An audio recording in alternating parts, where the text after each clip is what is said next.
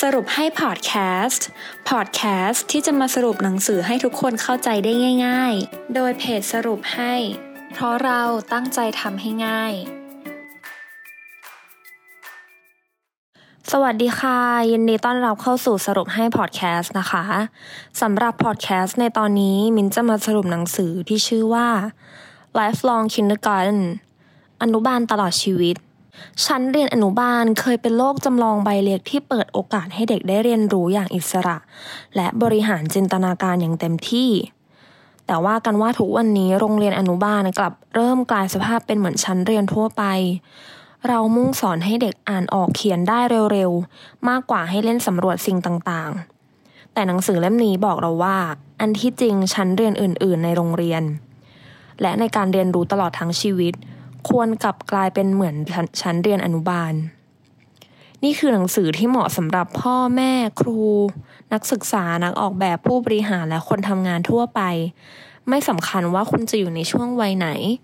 เพราะทักษะการคิดสร้างสรรค์คืออาวุธชั้นดีสำหรับรับมือกับความเปลี่ยนแปลงในโลกที่ไม่รู้จักหยุดนิ่งใบนี้คุณเรสนิกนะคะหรือว่าผู้แต่งหนังสือเล่มนี้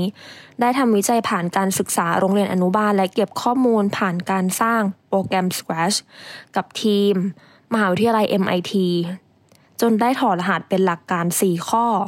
หรือว่า 4Ps of Creative Learning อันเป็นกุญแจสำคัญในการพัฒนาเยาวชนให้เป็นนักคิดสร้างสรรค์ค่ะ4ข้อนั้นนะคะประกอบไปด้วยโครงงาน projects ความหลงไหล passion เพื่อน peers และเล่น play 1. โครงงาน projects คำว่าคิดสร้างสรรค์มีคำว่าสร้างเป็นพื้นฐานนะคะเราจึงเรียนรู้วิธีคิดสร้างสรรค์ได้ด้วยการลงมือทำหรือลงมือสร้างและเราควรให้เด็กได้เป็นผู้สร้างด้วยค่ะชองเพียเจนนะคะนักจิตวิทยาเด็กผู้ยิ่งใหญ่ชาวสวิตก็ได้เคยเสนอแนวคิดทำนองนี้ว่าเด็กๆเนี่ยไม่ได้เป็นผู้รับไอเดียแต่เป็นผู้สร้างไอเดียซึ่งตรงกับทฤษฎีการเรียนรู้แบบผู้สร้างหมายความว่าเด็กนั้นไม่ได้เป็นผ้าขาวหรือว่าเป็นผู้รอรับแต่ในทางกลับกันเด็กเป็นผู้สร้างสรรค์แก้ไขและทดสอบทฤษฎีค่ะฉะนั้นนะคะในขณะที่ทั่วโลกกำลังนิยมใช้คอมพิวเตอร์สอนแทนครูแต่ที่มหาวิทยาลัย MIT เขาจะใช้ทฤษฎีการเรียนรู้ที่เรียกว่า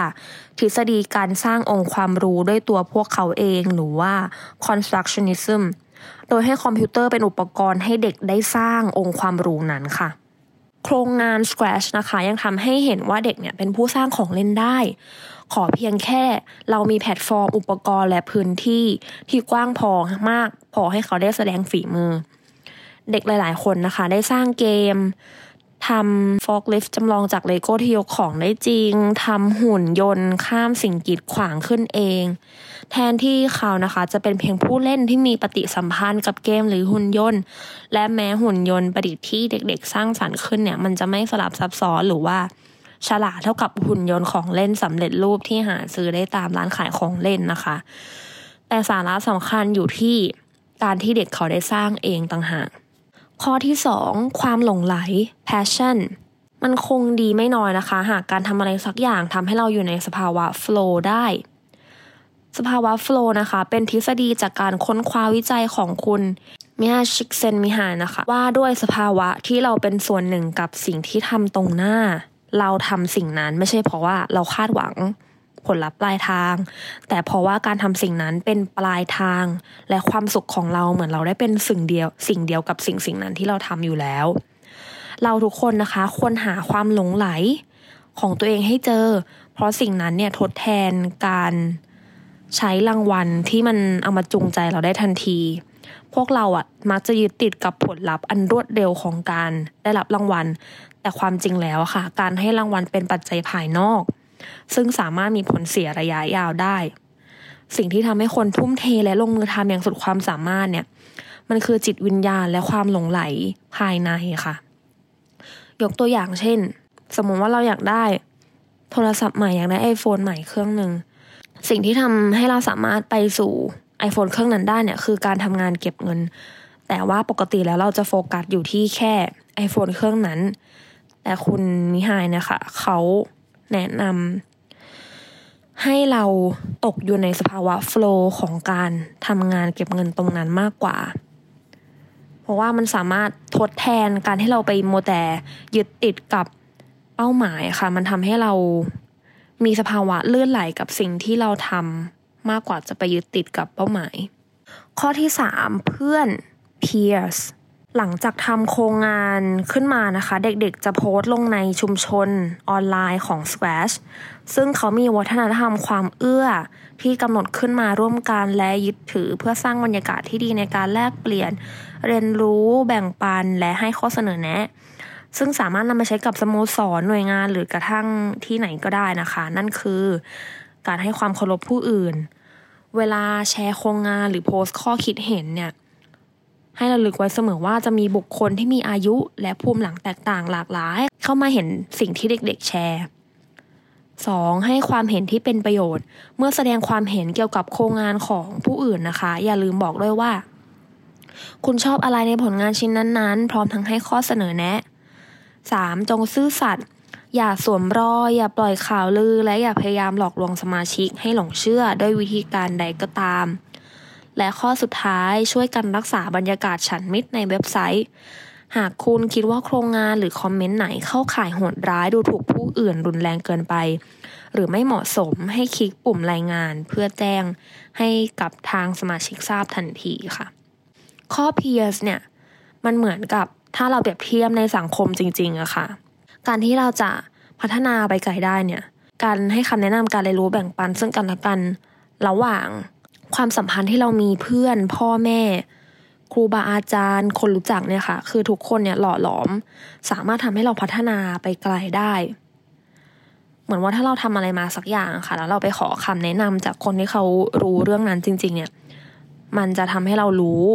ข้อเสียหรือว่าข้อดีของเราซึ่งสามารถนำไปปรับปรุงและพัฒนาต่อได้ข้อสุดท้ายเล่น play เรานะคะมักมีภาพจำของการเล่นว่าเป็นความสนุกสนานเสียงหัวเราะของเด็กๆจากการเล่นสนุกแต่คุณเรสนิกเนี่ยมองว่าการเล่นไม่ใช่เพียงกิจกรรมที่เด็กเอาไว้แสดงออกเท่านั้นแต่หมายถึงทัศนคติภายในของตัวเด็กด้วย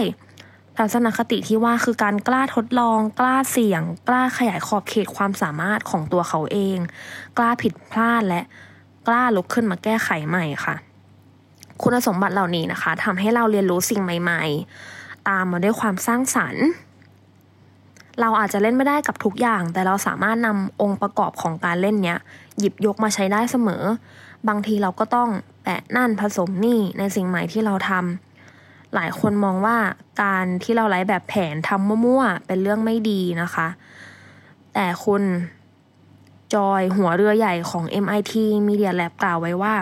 คุณไม่มีวันพบความโชคดีถ้าวางแผนทุกอย่างไว้หมดแล้วการแปะนั่นผสมนี่มันจะยุ่งเหยิงกว่าการวางแผนอย่างปราณีตแต่สิ่งใหม่ที่คุณคาดไม่ถึงจะรออยู่ปลายทางของวิธีการแบบนี้ในหลายครั้งค่ะบางทีเนี่ยการที่เราเป็นผู้ใหญ่เราอาจจะทำทุกอย่างตามแผนมากเกินไปเขาบอกว่าให้เราลองทำอะไรแปะนั่นผสมนี่ทำมั่วๆซั่วๆทำผิดลองถูกทำไปบ้างไม่ต้องเป๊ะตามแผนตลอดมันอาจจะเจอผลลัพธ์ที่เราคาดไม่ถึงก็ได้ค่ะจบไปแล้วนะคะสำหรับ Lifelong Kindergarten อนุบาลตลอดชีวิต4ข้อเนี่ยจะประกอบไปด้วยโครงงาน projects หรือว่าคำว่าคิดสร้างสรรค์มีคำว่าสร้างเป็นพื้นฐานเราจึงเรียนรู้วิธีคิดสร้างสรรค์และด้วยการลงมือทำค่ะ 2. ความหลงใหล passion เรานะคะควรทำอะไรให้อยู่ในสภาวะ flow หรือว่าสภาวะลื่นไหลแทนการโฟกัสกับเป้าหมายข้อที่ 3 เพื่อน peers ทุกๆคนที่อยู่รอบตัวเราสามารถทำให้เราพัฒนาขึ้นได้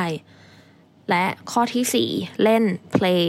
บางทีการแปะนั่นผสมนี่อาจจะทำให้เราเจอผลลัพธ์ใหม่ๆก็ได้ค่ะหวังว่าทุกคนจะได้ประโยชน์จากพอดแคสต์ในตอนนี้พบกันตอนหน้าสวัสดีค่ะติดตามสรุปให้ได้ที่ Facebook, YouTube และ Blogdit ค่ะเพราะเราตั้งใจทำให้ง่าย